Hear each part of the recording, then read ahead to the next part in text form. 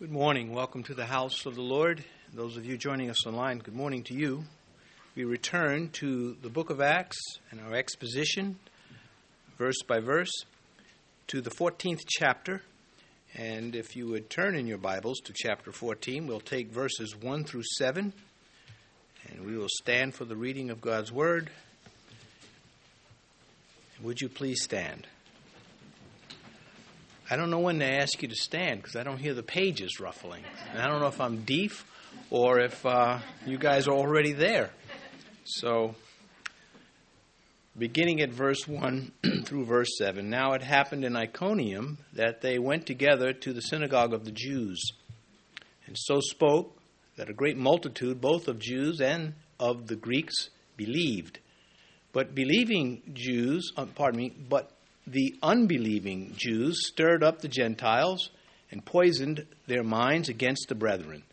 Therefore they stayed there a long time, speaking boldly in the Lord, who was bearing witness to the word of his grace, granting signs and wonders to be done by their hands. But the multitude of the city was divided, part sided with the Jews and part with the apostles. And when a violent attempt was made by both Gentiles and Jews with their rulers to abuse and stone them, they became aware of it and fled to Lystra and Derbe, cities of Lycaonia, and to the surrounding region. And they were preaching the gospel there.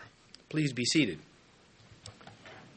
Tireless opposition is the title of this morning's consideration. And when, speaking of consideration, when I consider Paul's life, which is summarized in the 11th chapter of his 2 Corinthian letter, when I consider that Paul never allowed his moods to get the best of him, no matter what was going on, no matter what prayers were not granted, regardless of the physical pain he endured, regardless of the emotional setbacks, the opposition, the tireless opposition, he just kept moving forward. He was an unstoppable man.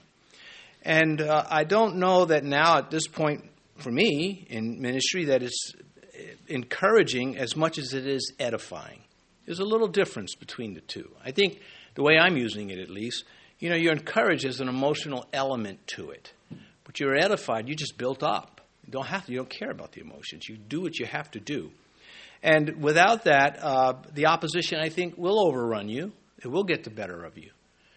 So there's something to be said about persevering and enduring according to the Scripture and not according to some carnal energy that one has tapped into. And this occupies much of our thoughts as Christians as we go about serving God. Well, let's look at, before we go to verse 1, just to set it up, God had equipped his servants, called them, appointed them for this. He has equipped all of his servants with truth through the Scripture that we have to tell God's side of the story to mankind about life, about creation. And his side of the story meets with incessant resistance from every quarter. I don't know of anywhere where the Word of God is preached and everything is always wonderful. There's always opposition. And there always will be until He returns. And thus we've been given the Holy Spirit to somewhat level the playing field. But it's going to be painful no matter what. Maybe you're in school. Maybe you're a teen and you're in school. You're meeting with opposition, but are you yet sensitive to the Spirit enough to know that these are spiritual things? Or are you too self-absorbed, which is not a criticism, because when you're a youth, you still have to learn so much. Learning that doesn't stop. Are you sensitive enough to know these things are spiritual? They involve sin. They involve the fallen nature. They involve the world and its culture and its influences.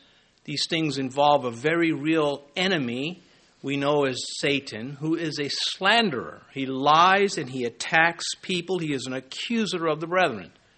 And when we're conscious of these things, it gives more meaning and purpose to what we're supposed to be doing with our lives, and that is tell people in the world about God's kingdom and to remind the Christians that we are to be unmarked by the world. James put it this way: keep oneself unspotted from the world. Ask yourselves, has the world left its marks on you? I don't mean sin and trouble and life. That will leave marks on all of us. But has the influence of the world left its marks on you? Are you stained and spotted? And, it is easy to bear on our bodies the marks of the world. It happens so quickly. Paul boasted that he bore on his body the marks of Christ. And that sets the bar. That's the standard. That's what we want. If I'm going to suffer, and I am going to in life, may it be for the kingdom. May it have the Lord's approval upon it. This is doable in Scripture. It requires that we heed God's word. Paul wrote to Timothy, take heed to yourself and to the doctrine. That's the things that Paul was teaching him. And the things that Paul taught was what the other apostles were teaching also. And it was also what matched what the prophets were speaking in the Scriptures. And so he says, take heed to yourself and to the doctrine. And then he adds, continue in them. Ask yourself as a Christian, am I heeding? Am I listening and looking to act upon what I've been taught? Do I have a doctrine? Do I understand what I believe because I believe it? Not because I read it and that's why I believe it. Maybe you did read it and it helped you to understand. But I believe because of my relationship with the Lord. I'll quote Tozer, who puts it in a different way and I think very wonderfully. But first I have some other Scripture verses. It is doable through Scripture to be unspotted from the world to the point where the tail is not wagging the dog, and to have confidence in pastoral teaching. That is a big part of our faith. 1 Timothy again, Paul says, if you instruct the brethren, that would be you, in these things, you will be a good minister of Jesus Christ, nourished in the words of faith and of the good doctrine which you have carefully followed. We'll get to Titus at some point, I think, this morning, and how much Paul loved Titus. That man was so valuable to Paul that Paul couldn't finish ministry because he had to find out how Titus was. And that excites me because that human element coming off the pages I identify with very quickly. The Bible means very much to me because it's very real and it has something to do with my life and my future. But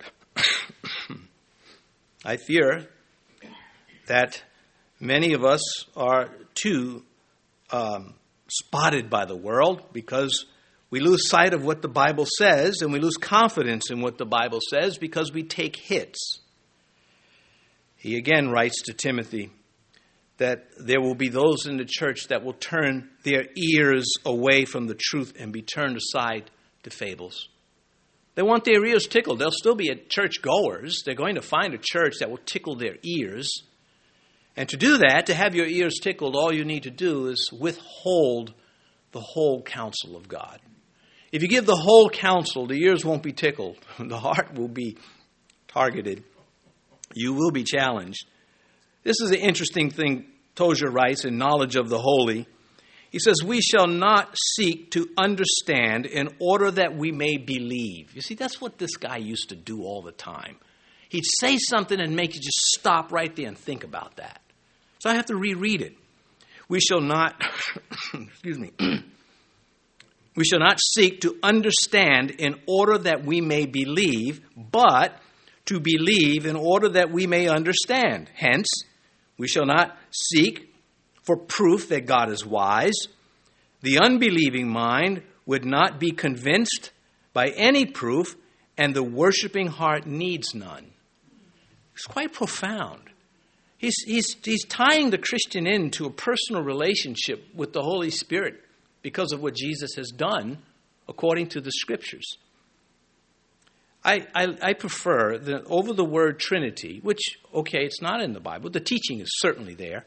There's another word the Bible uses when it speaks of the Trinity, the Godhead. And to me, it is the beloved Godhead. I don't want to make it sound like to me, not you. But it's just, I was reading, coming across that scripture verse a few weeks ago, and I thought, the Godhead is the beloved Godhead. It is not just the sovereign God looking to rule over creation. God is love. And it is a robust love. It is a love that tells me, you don't have to worry about a lot of things because I took care of them on a place called the skull, Golgotha, Calvary. Yeah, I love you, and I do default to that in my thoughts when things get thick, when I am disappointed with life, when I feel like life has trapped me, where I'm forced to be where I don't want to be, and then I think about the Word of God. And then, not only is there this need for confidence in pastoral teaching, to beware of becoming spotted by the world, of understanding that doctrine is doable, but there is also this need to share the faith. And again, if you cannot, for whatever reason, you can pray for those who can. Paul said this to Philemon, that the sharing of your faith may become effective by the acknowledgement of every good thing which is in you in Christ Jesus. It's so simple. He doesn't say, I need you to go down and get 500 reference books and 200 commentaries and read them all and for a few books on how to share your faith. He just simply says that the sharing of your faith, what you believe, share that. And he connects it. He says it's going to be effective by you understanding that every good thing in you comes from Christ because the God of the universe is with you. The Bible is just so special. Paul and Barnabas, they were unspotted. They heeded God's word. They were nourished, and they shared their faith. And they did not, at least we have no evidence, of moods getting the best of them. They brought their perfect message to an imperfect world of people. They were tireless also, in spite of the violent opposition that was throughout chapter 14. It's this opposition to them, and it gets very violent. Paul even gets stoned. Anyway, now we go to verse 1. Now it happened in Iconium that they went together to the synagogue of the Jews, and so spoke that a great multitude, both of Jews and of the Greeks, believed. So they traveled about 80 miles in a very hilly terrain from Antioch, Pisidia, where they were put out of the city for preaching the gospel successfully, and they come to Iconium. This is in the region. It's in the Lycaonia. I'm messing with these words. Iconium is in Lycaonia, which is part of Galatia. And that's important because Paul is establishing churches in this region. And there are going to be others that come behind him to undo his work. Not only to establish a church means to love the people. It means to establish relationships with them. It means to have a genuine care for them. It means you fret when they fret. It's a real thing going on there. It's not robotics. And these very Christians whom he loves so much, and he points out how they once loved him. He said, you would have given your eyes for me to make life better for me. They're going to drift. And he's going to write that Galatian letter. And it is a different letter from all of his others. It is it's a discipline upon them. Well, anyway, this is the beginning of the Galatian ministry of Paul. As you move deeper into Galatia, you move further away from Roman law. And that means there was more mob rule. This will explain why he gets stoned in this region, and the authorities are really have nothing to do with it. The mob just stones him, they try to kill him. And so it's good to understand it. As they're moving forward with the gospel, they're going into regions where no one has taken the gospel before. It says here in verse 1 that they went together to the synagogue of the Jews. Now, Luke is still writing. The pronoun indicates he's not yet joined them. They went. It's not we. That will come later. But they're in a Jewish neighborhood in a predominantly Gentile town. And Satan will get to have these two become allies against the gospel. Paul always tried beginning the message in the synagogues. And there's a reason for that. Now, if you're bored with this, maybe this will help. If you understand why they did the things they did and got the results they got, maybe you can mimic those or imitate their strategies, or at least pay attention that there needs to be logic when you go out and serve the Lord, and not just an emotional reaction to your surrounding circumstances. The reason why they go to the synagogues is the Jews already knew the Scriptures. The apostles did not have to run through, well, this is who Isaiah is, and this is what prophecy is, and this is what Genesis is. They didn't have to do all that. The Jews and the Gentiles that were proselytes, or Gentiles attending the synagogues, they knew these things.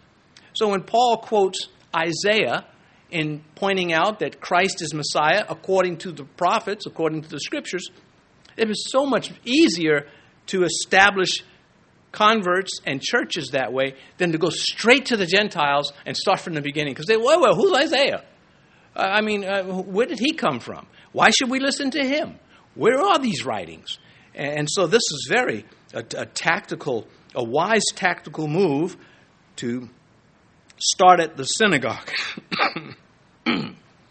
You'll be going to get some of that this morning. I'm sorry. I can't help that.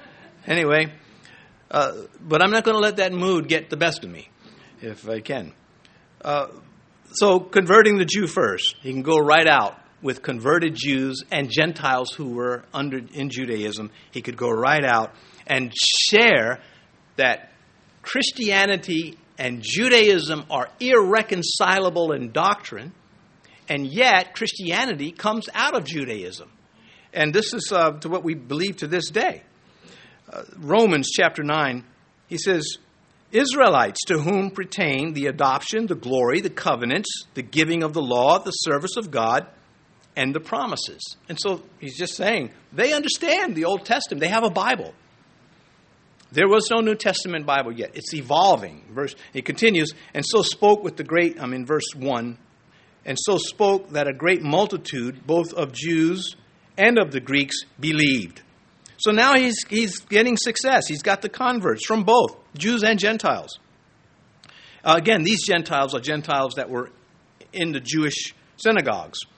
He's not yet expanded out. It will come. Verse 2, but the believing Jews stirred up the Gentiles and poisoned their minds. Pardon me, I did that again. I did it in the reading and did it again.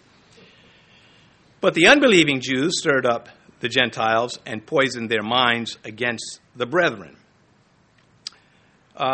This is an important distinction between the believing Jews and the non-Jews, the Gentiles that are there. Jeremiah says this about his own people who had the Bible, and this should make every Christian understand it's not enough to have the Bible. You have to have the Bible, but there's more to Christianity than just having the book. And Jeremiah says this, the priests did not say, where is Yahweh? And those who handle the law, that would be the Scripture, did not know me. The rulers also transgressed against me. The prophets prophesied by Baal and walked after things that do not profit. Jeremiah was a priest by birth. And here he is saying, the priests and the leaders, they don't care about God's word. They have it. They're doing their own thing, contrary to God's word. And so here in verse 2, Paul says that these unbelieving Jews, remember, Paul is a Jew, stirred up the Gentiles and poisoned their minds against the brethren. Well, the negative, the cowardly, the critical, the faithless people can infect good people. This is the story of Numbers chapter 13, where two of the spies said, we can take these giants. I'm no grasshopper. You might be. I'm not. We can beat them. But the other 10 influenced the people to not trust God. And this is something that is, it's not like, well, I'm glad those days are done with. We don't have to worry about that. And not so. Matthew 23. But woe to you, scribes and Pharisees, hypocrites. These were supposed to be the religious Bible teachers of their day. If you challenge one of these scribes, somebody would say to you, who are you, fisherman? How dare you challenge a scribe, teacher, so-and-so? Who are you to say that he's wrong? And then you countered with, well, the Scripture says this. And, it would come down to the person would either believe in the Bible or go with the authority. Anyway, Jesus continues, for you shut up the kingdom of heaven against men. For you neither go in yourselves, nor do you allow those who are entering to go in. Well, that's what we're seeing here. The unbelieving Jews stirring up the Gentiles, poisoning their minds against the brethren. Whose fault? Whose fault? Who is at fault for letting their mind be poisoned? This is such a repeated practice of Satan because it works so well. It works so well in churches. He doesn't have to do it at the saloon. He does it in the churches. Matthew 23, verse 15. Woe to you, scribes and Pharisees, hypocrites, for you travel land and sea to win one proselyte. And when he is won, you make him twice as much a son of hell as yourselves. It's powerful preaching, is it not? It's coming from the God of the universe, saying you've got this religious practice that I really can't stand. I know of churchgoers who poison the minds against other churchgoers in the same church. Luke 17, it is impossible that no offenses should come, but woe to him through whom they come. And God in Proverbs speaks about the things he hates. He says, God hates one who sows discord amongst the brethren. I've read these verses so many times in the past. I used to think they were silver bullets. I would think you'd read them and they'd take down anybody who was doing this, and the person would say, you know what, I'm going to stop doing this. That verse applies to me. But that has not been the case. Verse 3, therefore, they stayed there a long time, speaking boldly in the Lord, who was bearing witness to the word of his grace, granting signs and wonders to be done by their hands. Here Paul is they're going to leave, of course. So they're staying there to fight. They left Antioch. They were put out, and they arrive here. Once they hear that there are death threats against them here, they're going to leave here also. Later, Paul will remain in Ephesus because the fruit of the Spirit, there was this movement. Well, I'll just read it, 1 Corinthians 16. He tells them, but I will tarry in Ephesus until Pentecost, for a great and effective door has opened to me, and there are many adversaries. So what does this have to do with us? Well, the Lord was telling Paul, I'm doing something here in Ephesus. Don't leave in spite of the opposition, the tireless opposition. Stay there. However, at Troas, he will depart in spite of the work of the Lord because of his love for Titus. 2 Corinthians chapter 2.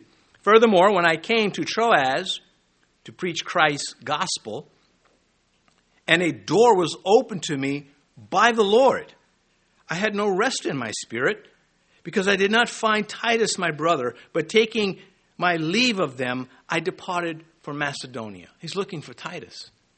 You just got to love. He's just like, Lord, I love you. You know I'll do your work, but I can't concentrate. I can't function like this. There's no rebuke by the Lord. God just kept using this man, kept pouring into him. So much so, God takes this moment in Paul's life and has people preach on it like I'm doing right now. Paul had been worried sick over the safety of a beloved brother in the ministry. In 2 Corinthians, he writes in chapter 7, for indeed, when we came to Macedonia, our bodies had no rest, but we were troubled on every side. Outside were conflicts, inside were fears. Nevertheless, God, who comforts the downcast, comforted us by the coming of Titus. I think it's beautiful. I think I want this in my life. To love somebody enough to be, really concerned and in serving with them. Just the whole story, the whole package. And he was a man led by God. He knew to stay here in Iconium and minister. He knew to stay in Ephesus. And he also knew that God will allow him to leave Troas because of love. Because Titus was that important of a person. And that makes me say to myself, am I a Titus? Am I that valuable? Where it would be such a loss, a setback to the ministry if I were somehow removed. And these things, again, the Bible speaks to us like this. He continues in verse 3, speaking boldly in the Lord, who was bearing witness to the word of his grace. Well, he's speaking boldly in the Lord, but he's making enemies while he's speaking. Not all of them. Many of them were becoming believers, but others daggers were forming in their eyes against Paul.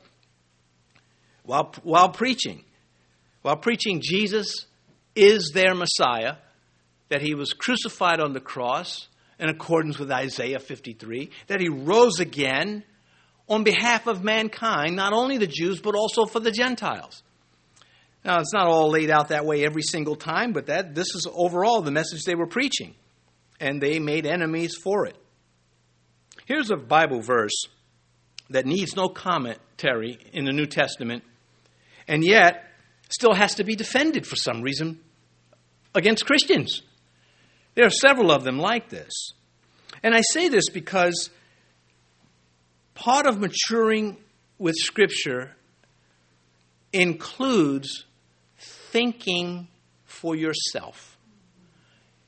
So you come to church and you hear, let's pick another pastor who you might disagree with. You come to church, you hear a pastor say something, and you don't like it. And you go and you read what somebody else says about that verse, and you like that. That's not enough to settle it. You have to still come to, but what do I think? What do I think is being said based on their words and my thoughts? And here's the verse. 1 Timothy 2:4, speaking of God, who desires all men to be saved and to come to the knowledge of the truth. You need any commentary on that? Is anybody here say, I don't know what that means? I'll reread it. Who desires all men to be saved and to come to the knowledge of the truth. God wants everyone saved. That's what God wants. Then why do we have people in Christianity tell you that's not what God wants? So so how do you settle this? You have to ask yourself, what does it say? What does that verse say to me? I don't want somebody to come and infect my individual ability to think. You get a pastor that says, you need to think like I think. Again, let's use some other pastor. This would be good for you if you just thought like it. It'd be good for you if everybody thought like I thought, drove like I drove, wore what I wore. It's a messed up planet. But anyway, coming back to this, speaking boldly in the Lord, who was bearing witness to the word of his grace. That's what I'm trying to say. That's why I bring that verse up to you to tell you the word of God and its grace. Granting signs and wonders to be done by their hands. Well, Moses and Aaron did this, Exodus chapter 3, before Pharaoh and Aaron, before the Jews. And Aaron spoke all the words which Yahweh had spoken to Moses. Then he, that would be Moses, did signs in the sight of the people. Because they didn't want to believe Moses. Moses got in big trouble by listening to God. And Moses came back and told God that. And God does not say, God just says, yeah, we'll go do this now. And just like, well, wait a minute, let's settle this thing. You can't do that with God. He is God. And once we realize that, we're liberated. Anyway, we're in the age of faith. We're not in the age of miracles. Miracles may still be granted, but they're not widespread. You've heard me say these things before. The signs and wonders may be granted, but they're not guaranteed. And if you behave as though they're guaranteed, you're going to be pretty upset a lot of times. They're going to mess your theology up. Faith is now where the Holy Spirit puts his emphasis, because now we have the Bible, the New Testament Bible I'm talking about. So my answer to why don't we see these signs and wonders accompanying preaching of the word today? And the answer is, they did not have the New Testament Bible. They needed a little help. The Bible, as I mentioned, New Testament was evolving. Today we have the full canon. Even if you take different translations that differ, because they're different translations. the message is not lost. You won't get an NIV Bible, which I would not recommend. But if you got it, I still, you're still a Christian. I mean, you're going to hell because you have the NIV. I'm not saying anything like that. But you won't lose any of the doctrine. It can create other problems, but not serious enough to say, I don't know what the Bible is saying.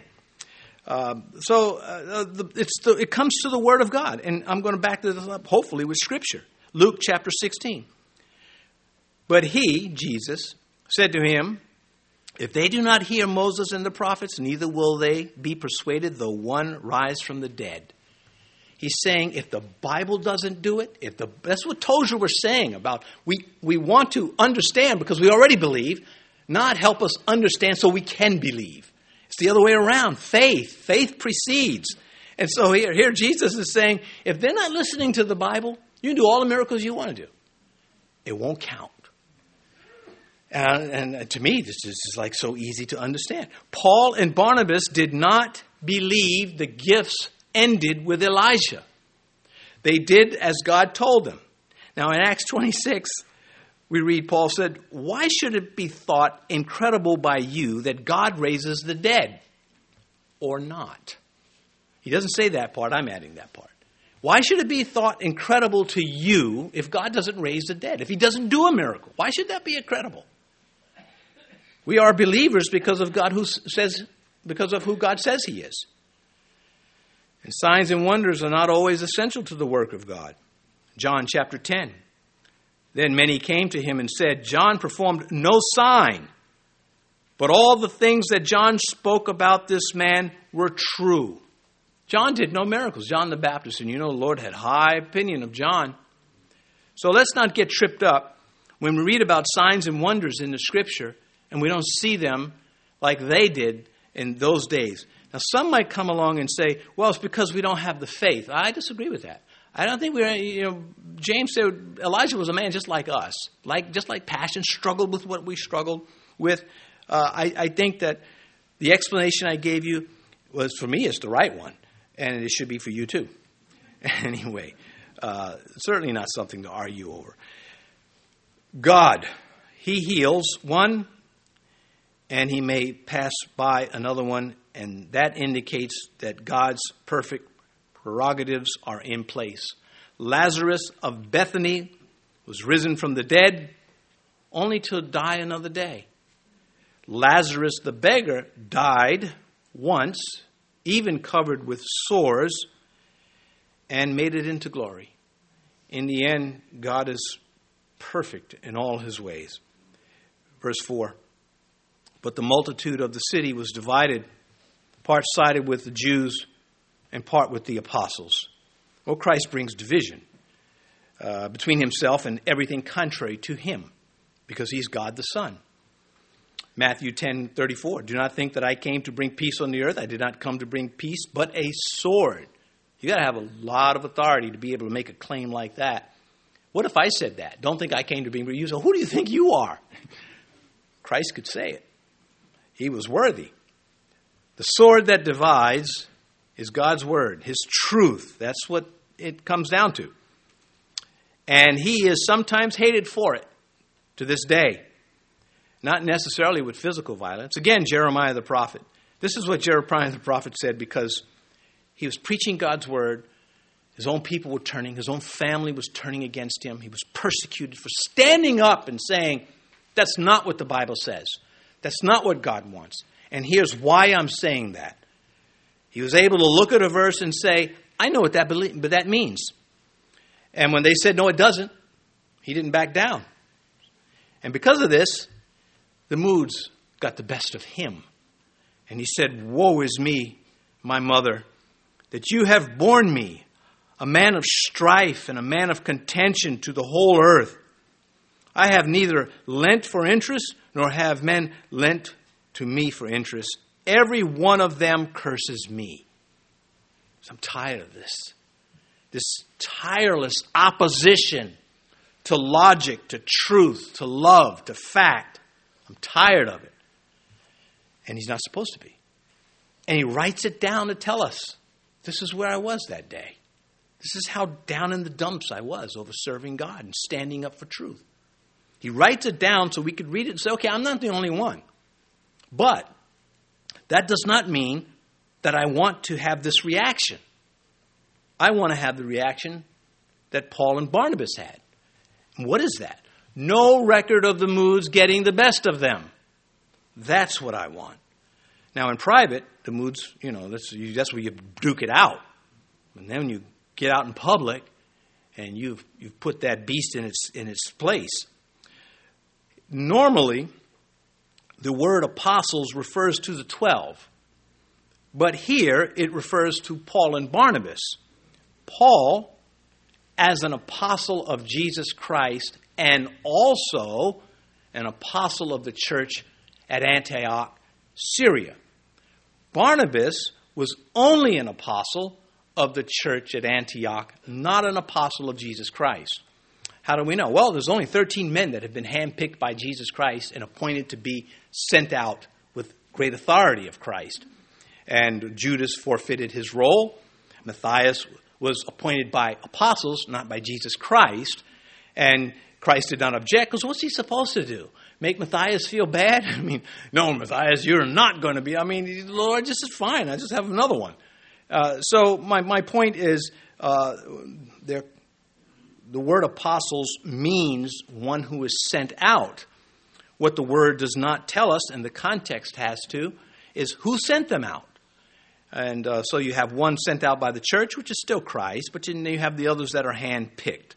Anyway, verse 5, and when a violent attempt was made by both the Gentiles and Jews with their rulers to abuse and stone them. We'll pause there mid-sentence.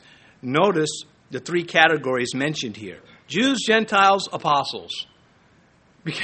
Because, Barnabas and Paul, they were Jews, but they are remembered as being God's people, in distinction to everybody else, distinct from everybody else. Some of the Gentiles and Jews united with Christ, and then there were those that were against him, same as it was in the city they just left, 80 miles to the west. The Jews in this synagogue, they did not divide over the identity of God. They divided over how God fulfills prophecy. That is pretty interesting, because they really had no grounds to disagree with what Paul was preaching. At Iconium, anti-Jesus Jews and Gentiles sowed seeds of discord to stop the message of the cross. We should never, ever be surprised by opposition to the gospel, no matter where it comes from. It's always the devil meddling. And I think sometimes we are surprised. But maybe even worse is not only are we surprised, we're stopped. We're halted. Jesus said, you're the salt of the earth. You're supposed to resist corruption. You're supposed to go against those things that rot. And we do that by standing up for our faith. And I think it is perfectly fair to say to an unbeliever, you might have a double standard where you think you can come in here and curse and kick up a storm and tell me about your night out, fornicating and whatever it is. But you think I, as a Christian now, have no right to tell you that I went to church and that I disagree with a lot of things that the culture is doing. See, that's a double standard. And that's a double standard you may follow, but not me. Well, that kind of stuff is what led to the persecution of Paul and Barnabas. They were saying, well, you got your double standard, but we're going to keep preaching. You're fine. You don't want us preaching in your synagogue. We'll preach over here. And that is when this violent plan was launched against them. And, of course, they're going to get wind of this and get out of the city. And so verse 5 tells us, now, when a violent attempt was made by both the Gentiles and the Jews with the rulers to abuse and stone them. This isn't Roman rule here, because the Roman rule, of course, you had a whole court system, even though it was corrupt too, from time to time. Verse 6, well, I'll pause here one more time and comment on verse 5. The indication that the Jews were leading this is the method of stoning. That was what the Jews did to heretics. And that's just a historical note. It's not a Jew-Gentile thing. It's a sinner thing. Verse 6, they became aware of it and fled to Lystra and Derbe, cities of Lycaonia, and to the surrounding region. Well, Jesus taught, when they persecute you in this city, flee to another city. Matthew 10:23. And again, being led by the Lord. Sometimes you stand your ground. Sometimes it's best you move on. Unbeknownst to the apostles here, they are jumping out of the frying pan into the fire. They're not going to be stoned in Iconium. It's when they get to Lystra. They will be, well, Paul will be. And so they're going to flee, and their persecutors will catch up with them. And the hatred against them was so intense that you had Jews coming from 80 miles from Antioch Pisidia to Iconium, and then another 20 miles with Jews from the two now following them to Lystra. And then they will stir up, which is a whole another story next chapter, where at one moment the unbelievers are trying to worship Paul and Barnabas, and in the next minute they are stoning them. Just, people, right? Glad I'm not one. Anyway, how would you feel if when you preached you caused riots? When you preached you brought death threats against you for preaching what you knew was true? Would you say to yourself, did God really call me to this? Am I just doing this on my own strength? I mean, of course you would have questions unless you were grounded in the Scripture and in the Spirit. Verse 7, and they were preaching the gospel there. So they looked for another place to go preach and share. And that's what they did. 1 Corinthians, this is don't lose sight of these things. When it comes to sharing your faith, don't bloat it with doctrines of men. Keep it simple to the Scripture. We're not trying to indoctrinate people.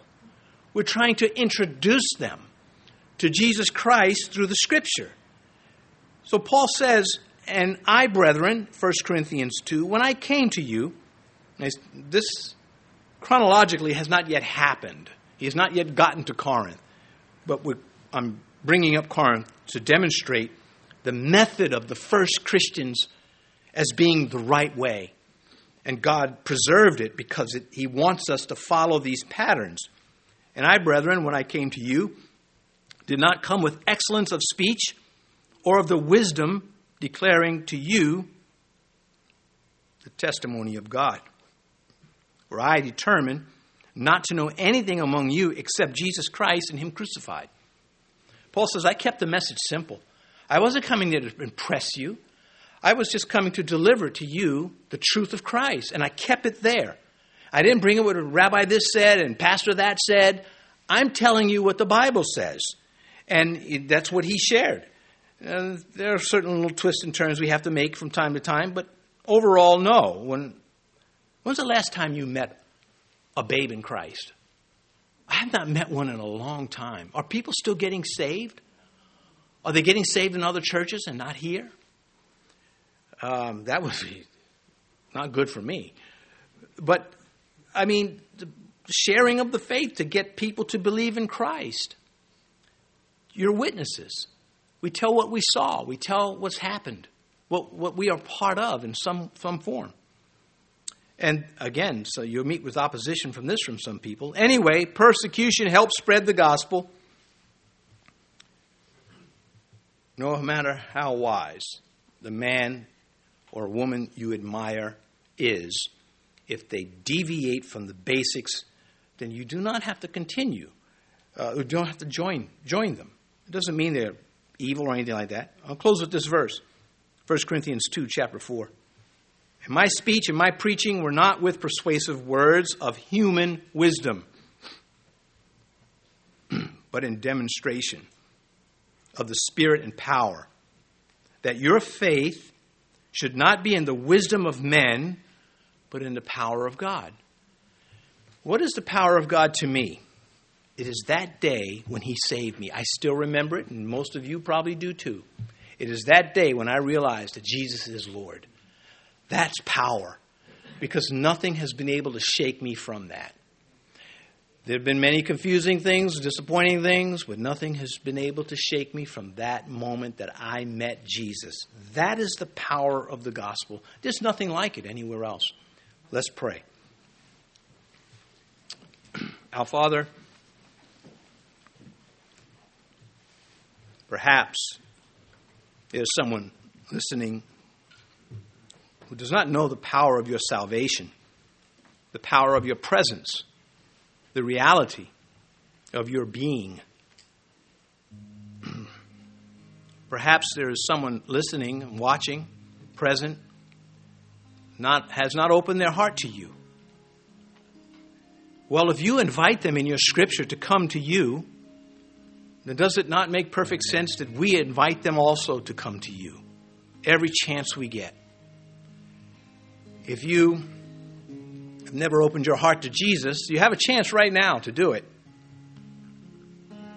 All you need to do is admit that He is Lord, that you have broken His commandments, and that you are a sinner, and recognize that it is for sinners He died. He took the punishment in the place of sinners so that we could stand before God and not receive punishment for our sin, but forgiveness instead. He has made peace between those who come to Him and God. And if you would like that peace, you have to come of your own free will. God is not going to put anything to your head to force you to come to Him. He's going to invite you. And He does. He's doing it right now through me. If you would like to come to Christ, His Holy Spirit already at work in your heart, then confess that you are a sinner. Confess that Christ is the only source of salvation. Open your heart to Him and give your life to Him right now. And now, Father, if anybody would do this morning, may they not be ashamed that they've given their life to you. And these things we ask in Jesus' name. Amen.